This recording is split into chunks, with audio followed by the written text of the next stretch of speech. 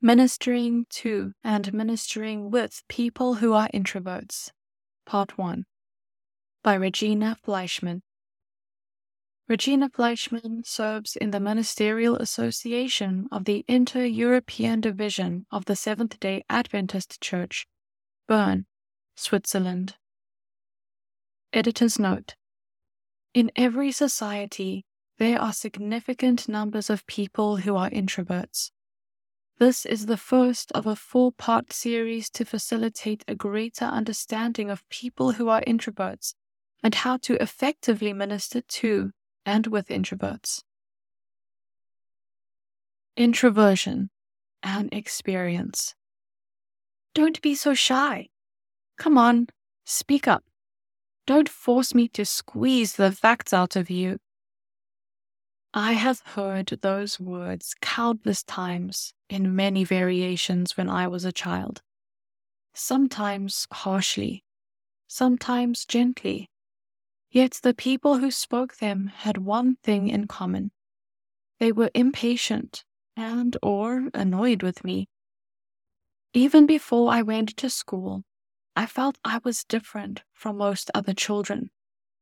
While they loved to make new friends and play together, I was hesitant to join in with them.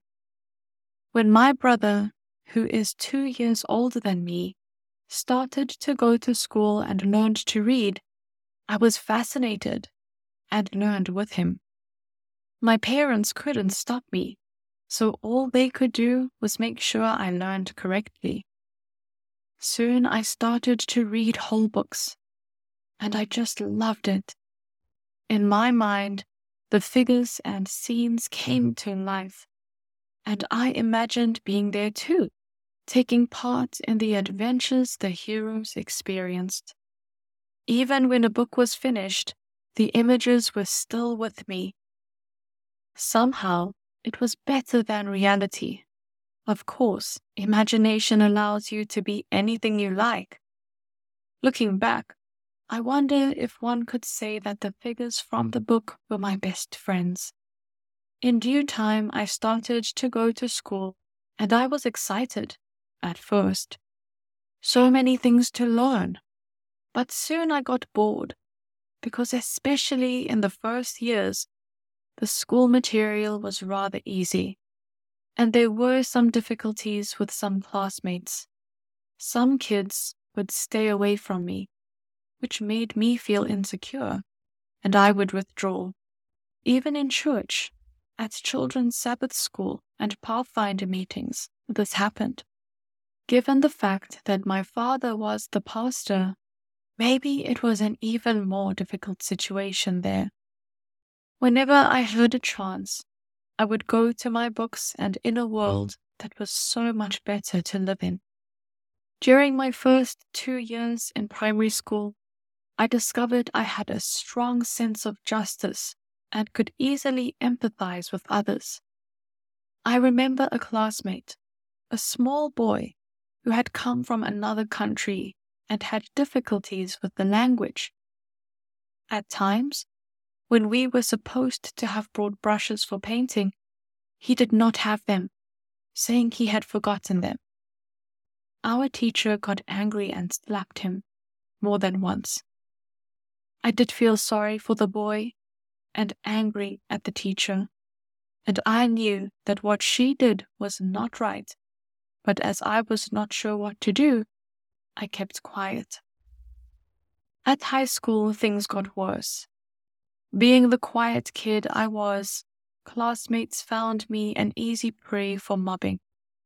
They, luckily not all, would act as if I had some contagious disease. Try not to touch me or any of my belongings, and if they did, they'd just throw it with every sign of disgust. That stopped only when, in my second high school year, I was 12 years old then, the teacher intervened. I hated to go to school, especially when I had to present something in front of the whole class, or when I knew we had a teacher who was unpredictable. You see, sometimes the teacher was the nicest person in the world, And sometimes this same teacher would react annoyed at the most innocent question, and I could not understand these discrepancies in behavior. Whenever I came home from school, I went to my room. Actually, I am thankful I had one for myself, because I think it was a challenge for my parents to find a house big enough once we were 4 siblings. I think one could say that I was in conflict with myself. On one hand, I longed for contact, to be with others, to be like them, open, happy, enjoying the company. On the other hand, it was a relief to be on my own. The talking people did all the time seemed useless to me. Why should anyone talk when there was nothing to say? Also, when I was a teenager in church, in the youth group, most of the time I felt as if I didn't belong. All the others enjoyed being together, singing, playing. When a meeting started, it would not take long until I felt like a fifth wheel and wished I could go home. I noticed, however, that it was totally different when I was with only 1 or 2 persons at the same time, provided that they were respectful listeners. Among my best memories are the moments I shared with a former leader of our youth group. I was a university student then, and she invited me to her home several times to have breakfast together and then study the Bible to find answers to some of my questions. I think that's when I felt taken really seriously for the first time. Though my parents tried, they probably didn't know what to do. Occasionally, my mom would say, "Don't take all that to heart," which served rather to make things worse. It seemed there was something wrong with me, and I was the one who should fix myself. Nearly 10 years later, I got the explanation. I had been a volunteer in Spain, come back to Germany, my country of origin, and left again for Switzerland to work there. Some years into work, some bad situations accumulated and threatened to drown me. I looked for and got professional help. During therapy, we did a test for personality. I don't remember which one exactly it was, nor do I remember most of the results, except one: introvert. At first, I felt devastated.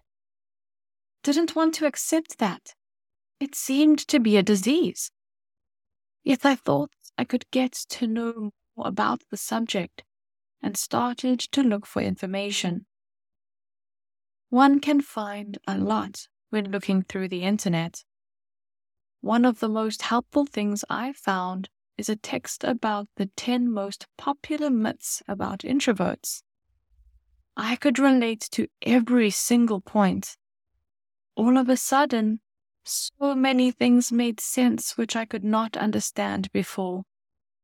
The horror of having to speak publicly, the need for time on my own, the incomprehension for others and their talking, the immense comfort when being able to enter my inner world. What a relief to see that it is normal. It is not a disease that could or even should be cured. I could accept that for me, and that's when freedom started. The more I learned about this trait of personality, the better I could understand not only the past experiences, but also the present, why I react in a certain way. The next big step was when I found that introversion is often linked to a high sensitivity. The nervous system of highly sensitive people is very easily stimulated by little things, like noise and light.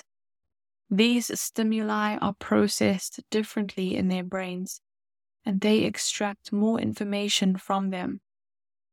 As a result, They can be overstimulated very easily, and thus it is necessary for them to withdraw to a quiet place to recover more often than lesser sensitive people. With this information in mind, I started to pay more attention to my inner sensations, especially when I noticed negative feelings. I realized there was a direct connection between the negative feelings and the stimuli from outside, particularly with noise. I found the feelings to be warning signs from my brain, requesting me to reduce the stimulation. For example, when I hear a baby crying and I notice I feel annoyed, it means yellow alert. My brain tells me that soon it will be too much and I should start looking for possibilities to relax. If I do not heed to that signal, the next step is red alert. I feel aggression raising, and before you get scared, I'm not violent. I believe it is a protective function of the brain to stop too many stimuli. If someone came in that moment, he or she would be repelled by my reaction with rather harsh words. Once I am alone in a quiet environment, soon things will be okay again. This is my reaction. It can be different for other persons. I am a highly sensitive introvert, with all the advantages and disadvantages it brings. And because I know this, I can adapt and make choices accordingly. That means I can more often than not choose not to take part in church activities, because I know that after a week of full work, appointments, and interactions, I need the time to recharge. It is possible that many people do not understand it. I hope this experience I just wrote about can be an eye-opener for you. Other people may feel the same as I did, but still try to conform with expectations. I hope you can find peace and a way you can be comfortable, also in church. For bibliographical and biblical references on this article, and for much more content for elders and church leaders, please visit eldersdigest.org.